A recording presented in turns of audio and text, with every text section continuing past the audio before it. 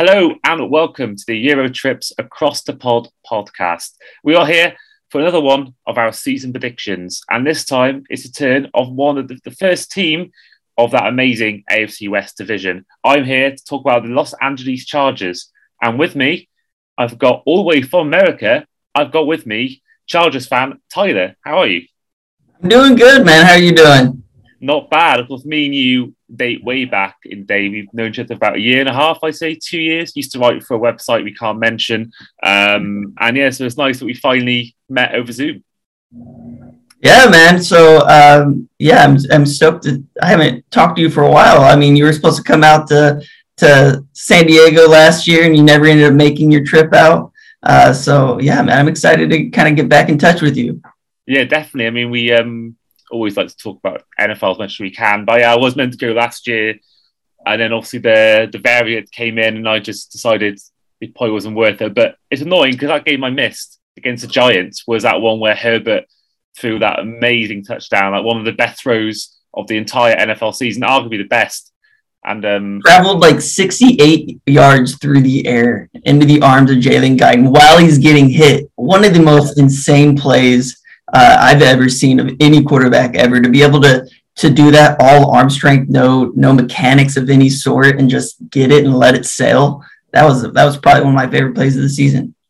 Yeah, I know. So when I was watching it on Red Zone, I'm thinking, oh no, I've missed an absolute wonder here, because most games I've been to have been very sort of, there's not been a lot of great action. It's been sort of very one-sided affairs, but that would have been by far the best touchdown I've seen live if I had gone to that. But hopefully this year when me and you go to the Dolphins game, one more mention later on today, hopefully we'll see some good action. Hopefully we'll see a Dolphins win, but a part of me thinks I won't see a Dolphins win, but you never know. No. You never know.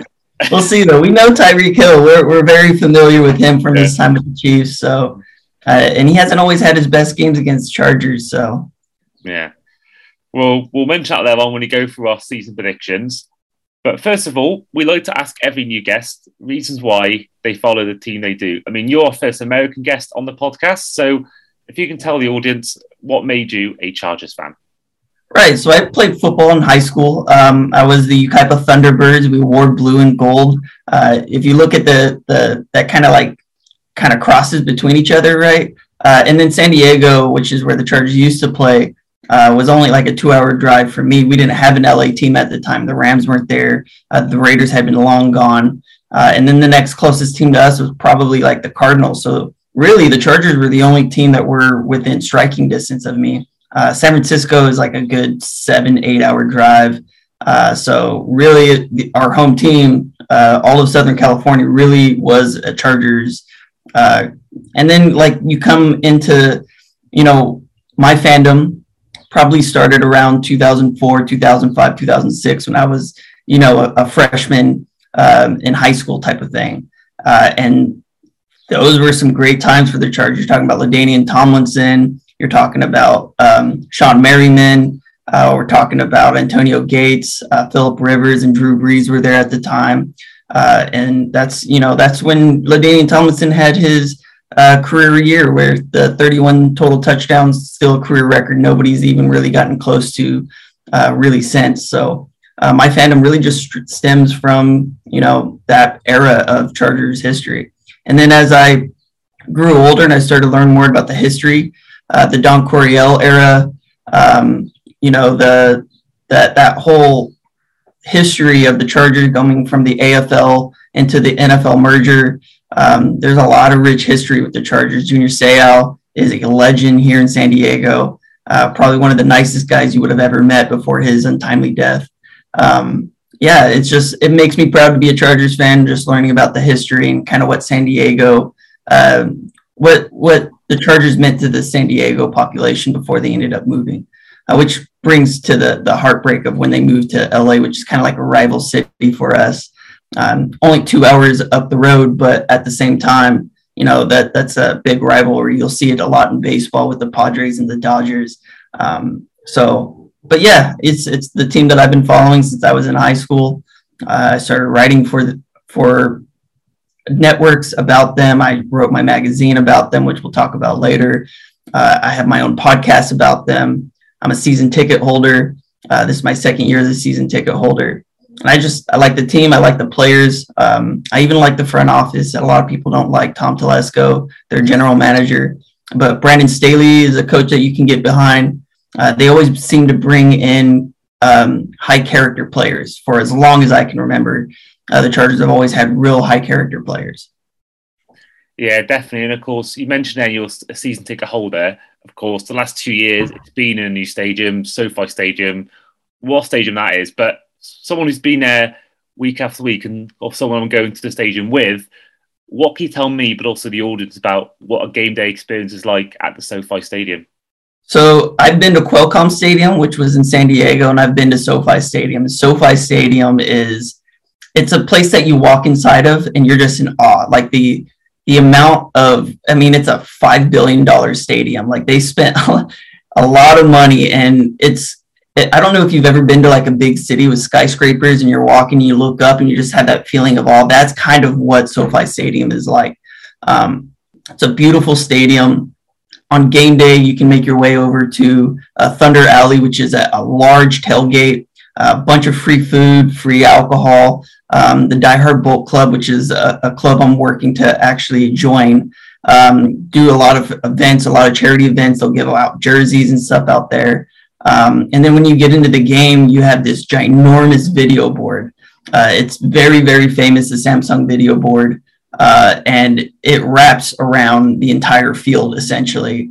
And it's really cool because you can see it from anywhere in the stadium. I actually have 8 seats total at the stadium, which is kind of cool. They're not all located near each other. I've got 4 kind of right next to each other, and then 2 in 2 different spots.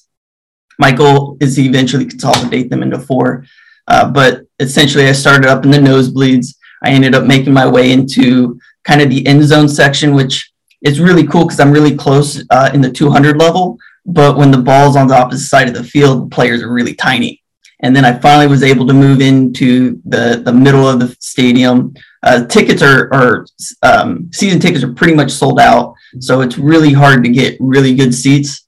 And I was lucky enough to come up on them actually just a few days ago. I ended up just purchasing those final 4. But the atmosphere is awesome. The food probably could be a little bit better for, the amount of money that they spent.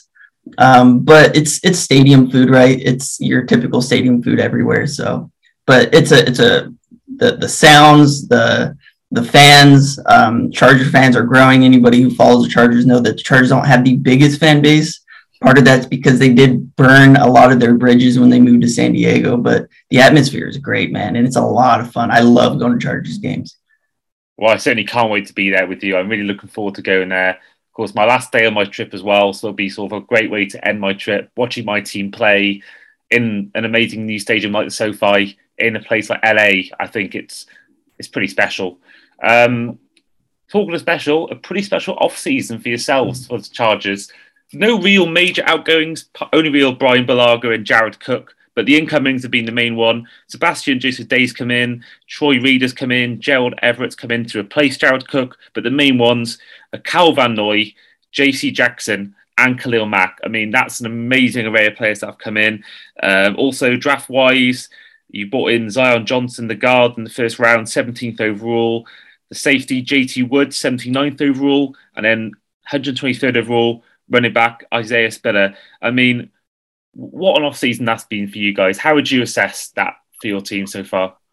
So we're not used to splash plays. Tom Telesco, the general manager, usually we call him Coupon Tom, right? Because he's always finding players at a bargain. That's kind of been his nickname through his tenure here with the Chargers.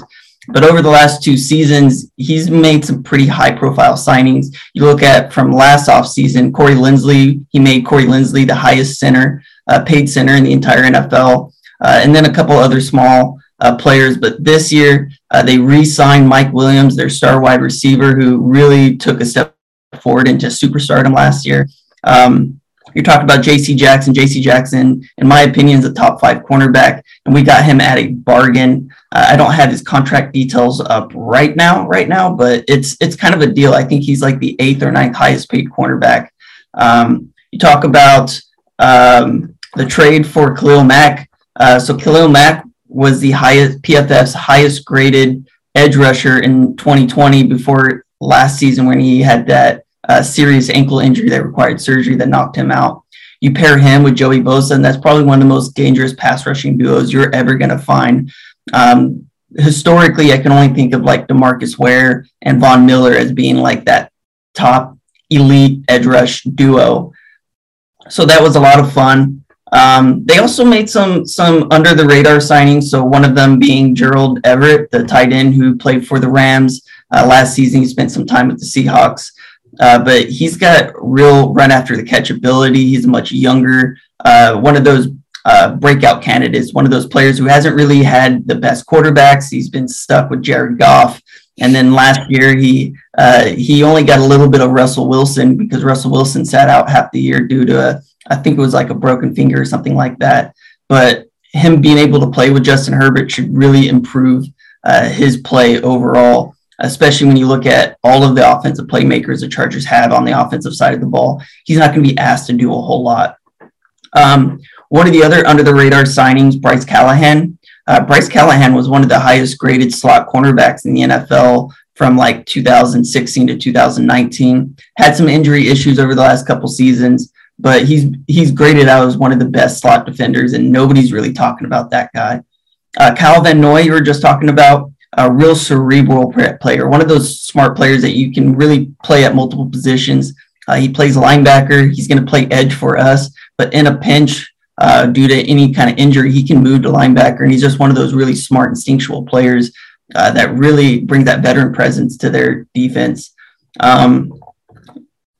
I think those are the major ones you're talking about. Sebastian Joseph Day been one of the better run stuffers in the NFL from the nose tackle position. They also brought in Austin Johnson, who was a former second-round pick for the Titans. He's on a 2-year, $9 million deal, I believe. And then they have some depth at some other positions as well. They brought in a kick returner, punt returner, DeAndre Carter.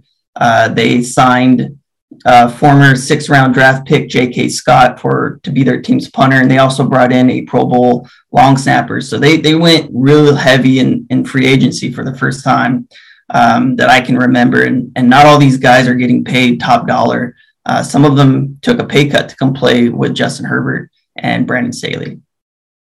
Yeah, I mean, this brings me on to my question. Looking at your depth chart now, I mean, obviously everyone knows Justin Herbert. Austin Eckler had his best year last year in his career. Keenan Allen, everyone knows how good he is. You mentioned Mike Williams, Gerald Everett. Defensive line, you got Rashawn Slater, who was one of the best ones coming out of college last year. Corey Linsley, you mentioned before. And then defense, Joey Bosa, Khalil Mack, JC Jackson.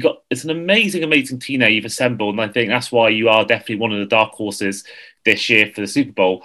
But is there any area of this team you would say that needs improving, or is there a weakness in this team? I'll spit it out as fast as I can. Right tackle, Storm Norton was the Chargers starter last season. Brian Bulaga was supposed to be the starter. He ended up playing, I want to say, like 15 snaps before he went out, like one series basically, which is basically what he did the year before. He really burned us. He signed a 3-year, $30 million contract 2 years ago. That's pretty good money for an offensive tackle who's 31 years old, and he ended up playing less than 500 total snaps over the 2-year span.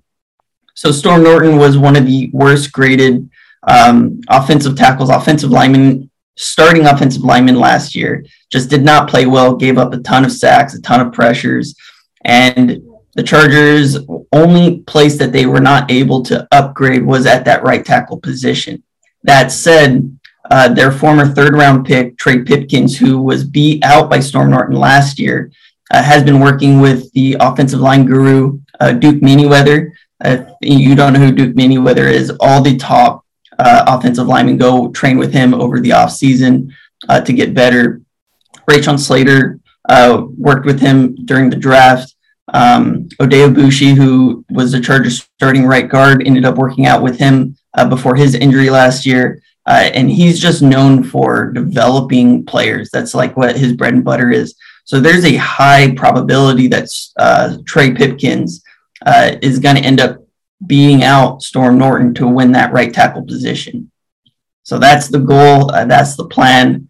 I think that they tried to upgrade the position, but they just couldn't pull any offensive tackles into this team that fit within their price range of what they were looking for. They're paying a lot of money to the offensive line. You've got a former first-round draft pick, Rashawn Slater, Matt Filer, who is a veteran. Corey Linsley's the highest-paid center. You got another first-round offensive lineman in Zion Johnson. I think when you just look at the amount of money you're paying to that position group, they just couldn't find a player that fit into their budget. Yeah, and I think as well, if you can get that position sorted, it'd be great because I mean Herbert was the 16th most sacked quarterback last season, so even with Storm there, they still managed to keep him fairly protected. So I think if you can get a good right tackle in, I think goodness knows what your potential could be for your team. I think that could really send you guys up and above. But for sure. Yeah, without doubt, and I think that it's Justin Herbert for me. His name will ever haunt me as long as Tua doesn't perform. That name will always haunt him and haunt me because that'll be like Trubisky with Patrick Mahomes. I think that's going to reign over to his head for the whole of his career. And Herbert's had one of the best first 2 years you've ever seen for an NFL quarterback. I mean, the records he set in his first 2 years is quite incredible. And I think that for me, the sky is limitless for that man. I think he is Rivers, but even better. I think he's an even better version of Phil Rivers. And Phil Rivers, one of the best quarterbacks of his generation. And I think Justin Herbert, I think already is up there, same level as Philip Rivers. And I think he could be the man, personally, I think that could take you guys to that next level. And I think getting him 6th overall, especially someone that everyone thought maybe wouldn't be a good player. There was quite a few bust concerned when he first got drafted, but he's proved everyone wrong. His first 2 or 3 games, he dueled against Patrick Mahomes, against Tom Brady. I mean, these are elite quarterbacks. The craziest thing about Justin Herbert was how he became a starter, right? So our former starter, Tyrod Taylor, had a punctured lung, like they were giving him a rib block, right? And he punctured his lung before the game. And Justin Herbert was told with minutes before the game starting, hey, you're going in and you're our starter. And totally caught everybody off guard. It was a big game. It was against the Chiefs. And it was just crazy how that whole scenario worked out. And he ended up playing lights out from the very first game on. Really, he's had like 2 bad games, right? It was the Texans game last year, and it was the Patriots game where we got blown out like 63 to like 3 or something like that in his rookie season. Outside of those 2 games, he's played phenomenal. Yeah, and looking at his records now, he's got the most touchdown passes through the first 2 seasons of any NFL player in NFL history.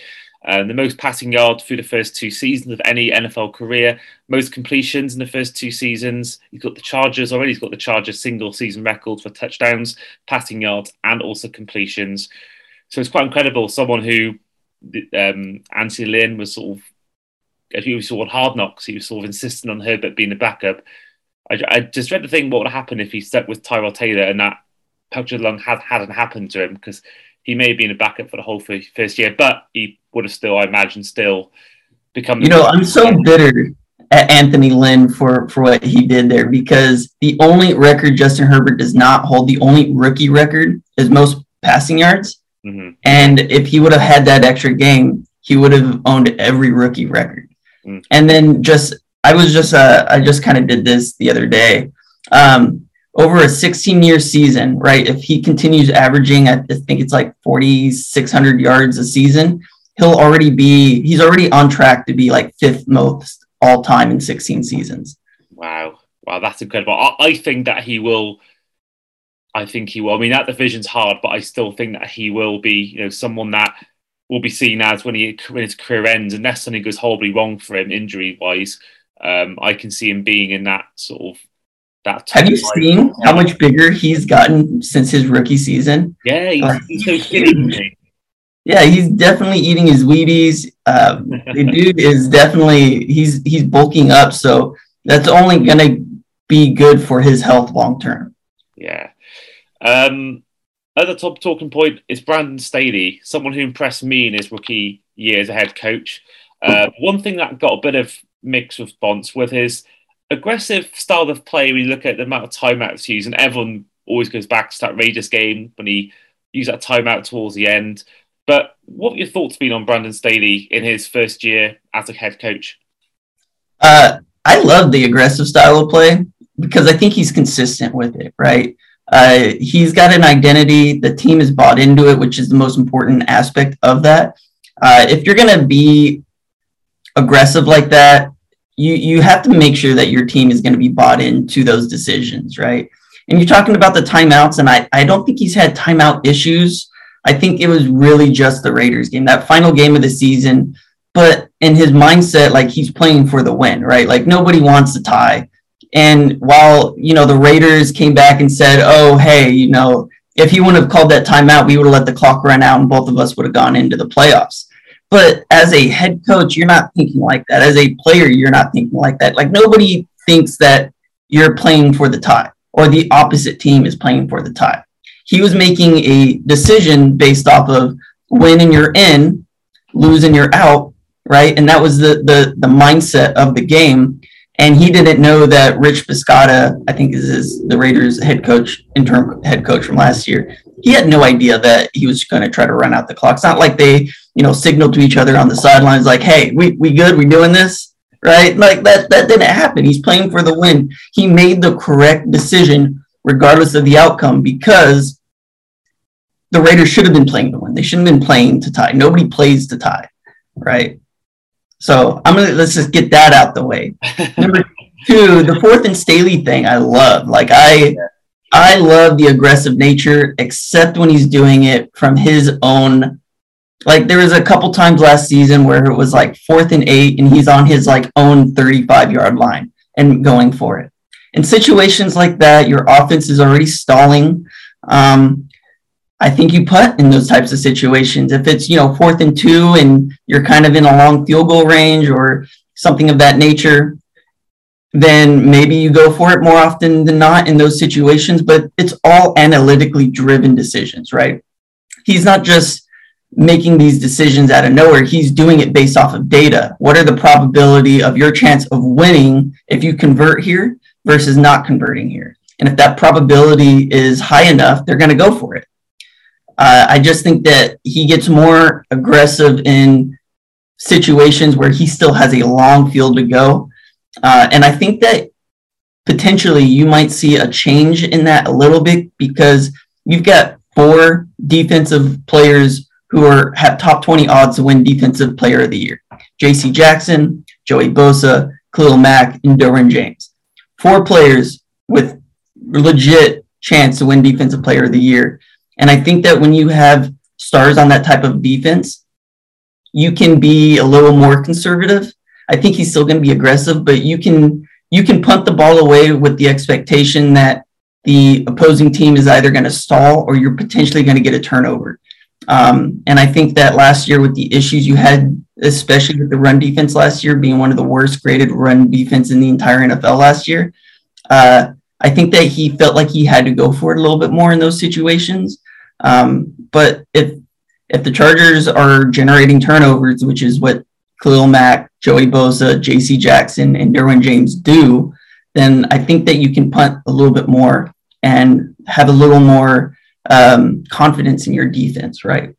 Yeah, and we've seen as well, even with the 4th and Staley, going back to that Raiders game, so many times in that game, Herbert would be on 4th down and he would make the play and he would get them first down. I think that if you're going to do it, you've got to have a good quarterback to do that if you can be aggressive like that. And I think with Herbert and an offense like he's got with Eckler and Keenan Allen and Mike Williams, I think that is perfectly doable. And I think even though I'm probably more of a fan of being conservative and kicking it away, I can see why he's doing it because that came so close to getting him in. So, yeah, fair play. I like Staley. I liked him even at the Rams when he was working there as one of the coaches. And I think he's coming to the NFL, and I do think he is really good. And I think he's going to be another one of those head coaches like Mike Vrabel, like Mike Tomlin, obviously people like Andy Reid and Belichick. They're going to be there for years and years. And I think he'll still be your head coach in the next 10, 15 years or more. I really like Brandon Staley more than just the X's and O's. Like he's a defensive mastermind. That's what he's known for. That's his bread and butter. But really, I think that to be a head coach for any organization, whether it's football or basketball or MLB, whatever sport you're playing, and if you're a head coach for that organization, you have to be a leader of men. right? You have to be genuine. Your players have to be able to buy in and have trust and faith in you as a head coach. It's so much more important to be a leader of men than it is to have the best knowledge of the game, right? And I think that when you hear him talking in press conferences and interviews, you just hear he's a really genuine person. He really cares about his players, cares about his players' families. He's a family man himself. He had the whole cancer scare kind of before his whole coaching experience there. Overall, I think that what really makes him special is he's just such a genuine person. The football side of things, you can kind of push that off onto your offensive coordinators and your other coaches, right? Your job as a head coach is to make the final decision, the final say-so, but you can leave a lot to the teaching points to a lot of your coaches. As the head coach of a football team, you're in charge of so much more than just the game day atmosphere. You're in charge of your players' mental health, right? And I think he takes a lot of that really seriously. Definitely. So now it is time for the final segment of our podcast. And as you know by now, it is the record predictor. So I will give Tyler every game by game across the season, and he'll give me whether he thinks they'll win, lose, or tie, which I know you guys aren't a fan of. Week 1 at home opener against the Las Vegas Raiders. Win, loss, or tie? I think that this is going to be a home game. I think that the Chargers and the AFC West could really potentially split each and every game. But I'm going to give them, because it's a home game, because it's week 1, because the Raiders have a new head coach, I think that the Chargers are going to win this game. Fantastic. Then it carries on. Again, your division opponents. This time on the road against the Kansas City Chiefs. So I think the Chiefs are a high-powered offense. I think that they've got continuity under Andy Reid. And it is in Kansas City. I'll have us probably splitting games. I'll have them lose the first game. And this is going to be on Amazon Prime Video. This is a Thursday night football game as well. Yeah, it was the one they mentioned on the draft, wasn't it? The one they announced in Vegas. Right, it was the first game announced of the season. And then week 3, it gets easier. Home game against the Jaguars. That's definitely going to be a win, without a doubt. Yeah, that's probably one of the easiest ones of the season. Speaking of which, I guess even easier, you could argue, on the road against the Houston Texans. That is a revenge game. They embarrassed us last year. That is definitely going to be a win, and that's not just going to be a win. That's going to be a blowout. I'm going to call it like 37-3. Wow, that'll be some scoreline. Week 5, uncertainty at quarterback for your opponents on the road against the Cleveland Browns. So I think that this game depends on Deshaun Watson. I don't think Deshaun Watson is going to be available at that time, if at all, this season. If he's not available, this is definitely a Chargers win with Jacoby Brissett at quarterback. There's no way Deshaun Watson's playing that game, so I'm not even going to entertain it. And I know from experience from last season, if you got Brissett as your starter, you aren't going to win many games. Week 6, back against the division opponent, this time the Broncos at home. So the Broncos at home, I'll have us winning this game as well. I think we're on a hot streak. We've won, 5 games in a row now, 4 games in a row. That's probably going to be a win for us. And then week 7, another home game, this time against the Seattle Seahawks. So Drew Lock is not a good quarterback at all. I think that the Seahawks are in transition right now. I think really what you're seeing is kind of an easy start to the schedule, which is really going to boost us and get us on a roll. We're definitely going to win at home against the Seahawks. And who knows if DK Metcalf's even going to be in that uniform this year. There's been a lot of trade talk going on. Yeah, I think he's someone that seems very hungry, and I can't see him wanting to stay around if he's going to be playing for mediocre quarterback. I mean, they may get someone like Garoppolo, or maybe they might get someone in the next draft, or they might trade for someone. But I just think that they are a team that I think Pete Carroll's offensive team's getting a bit stale now. I think his style of play is getting a bit sort of old-fashioned. So I do fear for them as well in that sense. But I do think that, he may want to move, because if someone like the Ravens come calling, or someone like the Packers come calling, or even the Chiefs, or someone who's a Super Bowl contender like that, I think he'll want to, he's such a good player. He'll want to be winning rings. He'll want probably the money as well. So I do Right. think that do watch out for that. And Deebo Samuel, but I think he'll stay because the 49ers will probably do quite well this year. He'll probably be fine where he is. They're not letting Deebo go. There's no way they're letting Deebo go. They already shut the door on all of that. Yeah. And there's been almost no interest since they pretty much shut the door on that. So Yeah. they're going to work on a long-term contract. They're not going to play him at running back like they did last year. Really, that's the next game we're talking about. It's the 49ers game, right? Mm-hmm. Or actually, we're on the... No, you got one before that. So you got the bye in week 8. The 49ers here in a sec. Yeah. So week 8 is a bye. And week 9, before you played the Niners in week 10 on the road, another road game in week 9, but against the Atlanta Falcons. So I was just talking about this being like a real easy schedule coming up, right? The Falcons really are lacking for skill position players, especially on the offensive side of the ball. They do have a really good cornerback in A.J. Tyrell. Their defense is starting to come together a little bit. Grady Jarrett's still one of the better interior defensive tackles. But I just don't think that this offense has the firepower it needs to keep up with Justin Herbert and this high-powered Chargers offense. That's going to be a win. I don't even think it's going to be close. Yeah, fair enough. I think they'll be one of the worst teams this year. Now we are on to the Niners game on the road in Levi Stadium. How do you see it going? So this game I have us dropping. The 49ers are a really good football team on offense, on defense. Kyle Shanahan is probably one of the best offensive minds in the football right now. I think that they're really going to be struggling early on with Trey Lance as their starter. I don't think Jimmy Garoppolo is going to be starting for them this season. I think by week 10, I think he'll have gotten things figured out. He'll have been in the system long enough, 2 years essentially. He'll have shook off some of that rookie rust. And I think that this is going to be a real fun game. It is on Sunday Night Football, so it is a primetime game. Chargers already lost one primetime game this season. I don't think that if there's a game that we're going to lose, I think that this is going to be one of them. Fair play. Week 11, it gets just as hard at home against the Kansas City Chiefs. So we get kind of lucky with the Chiefs because we do not play the Chiefs in the cold this season. We played them week 2. I think that we're going to get a little bit of revenge in this game. I don't think that the Chiefs are as good as everyone says that they are. Losing Tyreek Hill was huge. Losing Tyrann Mathieu was huge. Their heart and soul of their defense. And I think their defense is really suspect. I think that we're going to end up winning this game, but it's going to be a tight game. Yeah, I think you're right. I think for me, the loss of Matthew, I think, is more crucial than the loss of Hill because I think they brought in Juju Smith-Schuster, who I think personally is going to have a real bounce back year. I'm really looking forward to seeing Juju play with a quality quarterback for the first time since Roethlisberger was 5 years younger.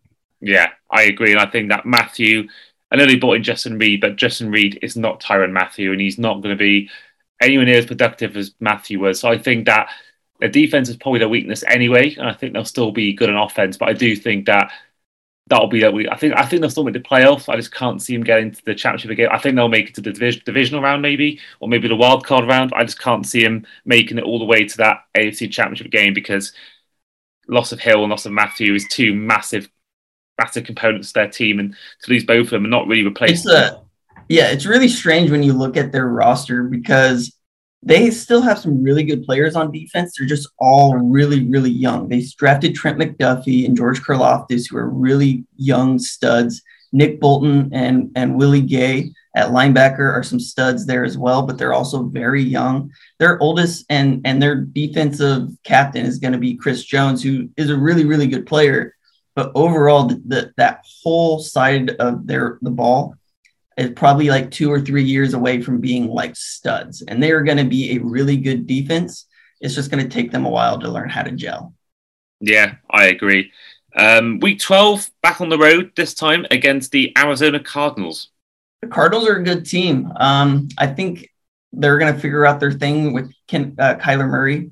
They're gonna lock Kyler Murray down. There's no way they're going to let him go. He'll end up getting franchise tagged. He's going to have a lot to play for. Their offense has a lot of speed. They are a speedy group of guys. You're talking about Rondale Moore. You're talking about the Ravens wide receiver that they traded for. Brown. Yeah, Marquise Brown is super fast. And then by that time, D-Hop will be back from his suspension. That team is going to be on all cylinders. I think they got a really under the radar defense as well. That's a good team. They're going to be a real playoff contender, a real Super Bowl contender in this coming season. So do you think that's going to be a win or loss? I'm going to have us dropping that game. Okay.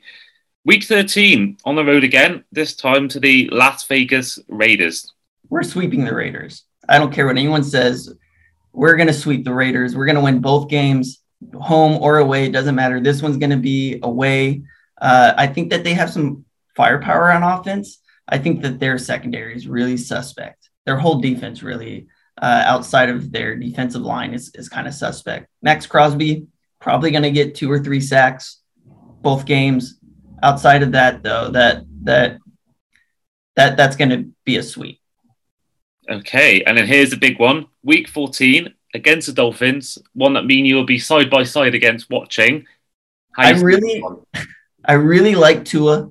I think this is also a team that has a lot of speed. You're talking about both Tyreek Hill and Jalen Waddle. I think Mike Gesicki is probably one of the better tight ends in the NFL. Defensively, they got some stars. They got some players. I think that it's just the coaching staff is new. Their offensive line has a lot of new pieces. I think that they're probably a couple years away from being real competitors in the AFC. The AFC is stacked, top to bottom. I don't even think that the Dolphins are going to make the playoffs, but I still think that they got some really good pieces there. But there's a lot of dysfunction in the organization too. So we're going to win that game.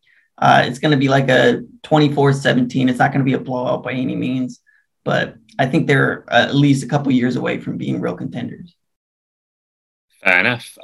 Week 15, once again at home, this time to the Tennessee Titans. I don't think that we match up well with the Titans. The Titans are a ground and pound team. They ended up letting go of A.J. Brown. It doesn't matter. Brandon Staley plays a light box. Like, he plays 5 players on the defensive line and 1 linebacker, and he's not going to be able to do that. And I don't think that this defense is equipped for a Derrick Henry. We're probably going to lose this game just because we're not going to match up very well against their front offensively. Defensively, Kevin Byard is really, really good safety. Like, he is phenomenal. And I don't think enough people are talking about that. And they got a really strong defensive line. We're probably going to end up dropping the Titans game. They're a really good team. Okay, sticking with the AFC South, in Week 16, you're on the road against the Indianapolis Colts. Once again, I don't think we match up well against the Colts. I think they have a really, really strong offensive line. They lost some players last season from their offensive line. I still think that they can be really good. I think that Jonathan Taylor is just a stud running back. He's a young, hungry guy. They lost their defensive coordinator. I think he is now with the Giants. Eberflus. Oh, is the Bears he's with? I think it's the Bears. Maybe the Bears. Yeah. I think he went to the Bears. You're right. Still, I think that's going to be a tough game. It is on Monday Night Football. We have to win at least one primetime game. I'm going to have us winning that game. Okay. So that means with 2 games left, the first one is Week 17, the Los Angeles Derby, you could say, against the Los Angeles Rams. Battle for LA. This is going to be on everybody's radar. Everybody's going to be watching this game. Sunday Night Football, primetime game. We need to win this game. I really do believe we need to win this game because we need to get some of that market share in LA. They just won a Super Bowl. I think they lost Von Miller. I think they lost some key pieces to their team. I think eventually all of these draft picks that they've been trading away is going to hurt them financially. Eventually that bill is going to come due. I don't think they're as good as they were last year. Cooper Kupp, phenomenal player. They got some good running backs there. I just don't think that this is a year for them to repeat. So I'm going to have us winning that game. Okay. Final game on the road against the Denver Broncos. We're going to drop this game. So this is going to be in Mile High Stadium. It's the final game of the season. At this point, we may not even be playing all of our starters because I think we've only lost 4 games up to this point. Yeah, so far that means your record will be 12-5 if you lose this game. 12-5. I think that's going to be pretty good for a first round bye. So there's a good chance that we may not even be playing all of our starters. If this is a game that we are looking to win, I still think it's going to be really tough playing in Mile High. You're talking about a team in the cold. The Chargers are not from the cold. It is a division rival.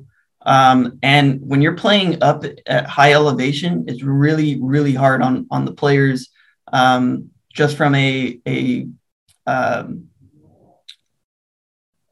conditioning standpoint, because when you're playing up in high elevation against a team that's used to doing it, you're going to be dead tired. That's going to be a really tough game. I think Russell Wilson is the piece that they were missing. They've got some pieces. Javonte Williams is probably one of the best up-and-coming backs. Jerry Jeudy is going to be unlocked by Russell Wilson. They have a really good defense still. I probably have us dropping that game. Okay, so that does mean a 12-5 record, which, as you said, may well mean the first round bye, if not at least the home advantage in the playoffs in the wildcard round. So in terms of the playoffs, when you get there, how far do you see this team going when you get to the playoffs? I think, at least on paper, this team is a Super Bowl caliber team. We're very deep at just about every position group, from Jamari Sawyer on the offensive line and Storm Norton, who has, played as a starter for a full season. You've got an extra running back there now that we just drafted with Isaiah Spiller. Our secondary, it's really confusing who's going to be making the, 10 DB spots that we have available, because, we are deep all the way through, and deep teams have a chance to go all the way all the time. We're not in any shortage of superstar caliber players. I think we can go all the way this year. And I'm not just talking as like a fan. I'm talking like legitimately, like we have all the pieces in place to contend. So I think that we can go all the way. Of course, if you would be your second ever appearance in the big game, and if you want it, it'll be your first ever Lombardi Trophy. So as someone who has a soft spot for this team, I think a lot of people do, it would be quite nice to see a new team go all the way and win it. I'm tired of seeing the same teams every year competing. So it'd be nice to see like a Chargers against, I don't know, Cardinals, or Chargers against even Packers because of Rodgers. It'd be nice to see two teams that have never won it before. So probably Chargers or Bengals against the Cardinals would be a nice matchup. Cardinals would be a nice matchup. I think in the NFC, the NFC is not that strong. I don't care what team makes it there. I just don't see the NFC being strong enough to carry a Super Bowl when you're going to see the AFC teams playing each other in their own divisions, and they're super strong all across the board. That's why I do believe that a 12-5 could potentially get you a first round bye, which isn't normal. Most teams go 13-3 or something and get that bye. I think there's going to be a lot of splitting of games occurring in the AFC, and 12-5 might actually get you into that first round bye, especially if you're losing to NFC teams like the Cardinals, like the 49ers, right? Even the Rams, right? So, it really just depends if the Chargers can win all of their AFC matchups, and we do not have a very difficult, you saw that run there where we go on like a 6 or 7 game win streak there. I think that'll be enough to get them into that bye. Yeah, to have in the space of 7 games, aside from Denver, to have Jaguars, Texans, the Browns, who will probably be playing Brissett, the Seahawks and the Falcons, that's a really good run up, and that's a really good run to have mid-season before then a quite tough run down the stretch. I think that's going to be a really kind favour for you. But that is build a lot of momentum, right? Like that should build so much momentum. Mm-hmm. Yeah, without a doubt. I think that's, you get 5-6 wins under your belt, and then you go up again. You've already played 2 division rivals and the Broncos, 3 of them in the first 6 games. You've already got those games coming in as well that do get you that experience in the tough games and playing these big teams. And then you'll then have that 5-run spell, get the wins under your belt, including a bye week, and then you'll have this tough run against the Niners, the Chiefs, the Cardinals, I think that'll set you up well. Rams, The Rams as well. I think that'll set you up well, not only for this, but also when you get to the playoffs. You've already played these big teams. You've already played in these against these tough opponents. You'll know how to play them, because you'd think the Denver Broncos will make the playoffs. You would think, the Niners, not the Niners, they're not in the AFC, but the Chargers, the Chiefs, and the Cardinals, and both of them will already be in the playoffs. There's going to be some really good AFC teams that don't make playoffs. Yeah, I do think that 10 wins may not get you in the playoffs, whereas most years, I think NFC you'll get in easily with 10 wins, but I think AFC-wise, 10 wins. I don't even look at it as wins. I think that there's going to be a team that goes like 7-9 and beats every NFC opponent that they play. Mm-hmm. Like, there's going to be a really good playoff caliber team that finishes 7-9. Yeah, I wouldn't be surprised by that. I think the Patriots are a good team, but I think they'll struggle because the teams have got stronger around them. And I think they'll probably win 8, 9, 7 games, and that'll be like they're a good team. You've got the Bills, you've got the Chiefs, you've got the Broncos, Titans, Colts. That's 5. The Chargers, right? Ravens and Bengals as well. Ravens, Bengals, Steelers aren't going to be that good. That's a lot of really powerful teams that would win just about any conference that they're in inside the NFC. Yeah, without doubt. But that is the end of this episode of the Chargers season preview. So thank you once again, Tyler, for coming on. Did you want to talk about the magazine? That was my next point. So my final point before we go, I'll give you a chance to promote your magazine and also promote your podcast as well for any Chargers fans that are listening. Essentially, I just told everybody I'm a podcaster. I'm a writer. We used to write for the same network. I think I was the editor for you, and when you were a writer. Yeah. So I actually write an annual Chargers-based magazine. This edition, I'm calling the Sean Merriman edition. I actually getting Sean Merriman to sign 20 copies, which is really, really cool. It's a 60-page recap of the previous season and a preview of this upcoming season. And essentially, I just write about the entire whole last year. And like I said, Sean Merriman is signing some of these copies. PDFs, totally free. If you want a PDF of this magazine that I wrote, I will send it to you free of charge. I do charge for physical copies, mainly just to try to make back whatever money I spent on printing these. It is kind of expensive to print and ship, but it's my annual project that takes me a whole year to write. I have a ton of fun writing it, and it's called the Shock Therapy Magazine. I'd love to show you guys. Maybe I'll send a clip over to you, and maybe you can put it at the end of your podcast or whatnot. Yeah, definitely. I will definitely, once a podcast comes out on socials, we will obviously link itself. I read it. I only read the first 6 pages, but from what I saw, it was really good, really well made. And I think that for a Chargers fan especially, I think they would absolutely love this, and I think that it would be a good read for anyone. So I would recommend it to anyone who wants to read some Chargers content, or even non-Chargers fans. I'm sure if you want to read something on the Chargers, then he's your man, Tyler's your man, and he'll get you a copy sent over to you. Yeah, so you can contact me on Twitter at LAC Shock Therapy or at LAC Masterbolt. You can find me again I just went on YouTube, so LAC Shock Therapy on YouTube, LAC Shock Therapy on Instagram, on Facebook. I'm on all the major social media platforms. You can find my podcast on Apple Pods, Spotify, Google Pods, any place that you really find podcasts. I'm on all of them. Thank you so much for having me on, man. No problem at all. It was a pleasure. It's really nice to finally talk to you face to face rather than over Messenger or Twitter or something. So it was really good having you on, and I can't wait to meet up with you in LA and watch that game and watch Dolphins absolutely thrash the Chargers. That's not going to happen. You never know. I'm hoping for a miracle, but I think it'll be close. At least you need a miracle for it to happen. Well, so. I don't know. I think Tyreek Hill could be the difference, but as you said, he's never really had a good game against the Chargers. He's dynamic. Don't get me wrong. He's dynamic, and I really still like Tua. I think that Tua just needed a coaching staff that was going to be behind him. He finally has that. Mm-hmm. He's one of the best. You talk about mechanics, like his footwork. He might not have the biggest arm, but I think that he just needed a coaching staff to believe in him, to start him. to really just buy in on him as a full-time starter. I mean, he's had to like switch out with Jacoby Brissett and what's his name? Fitzpatrick. Yeah, Fitzmagic. Yeah. So I think that this is his year where he's going to be able to prove some doubters wrong, because I still think he can be a really good quarterback in this league. Brilliant.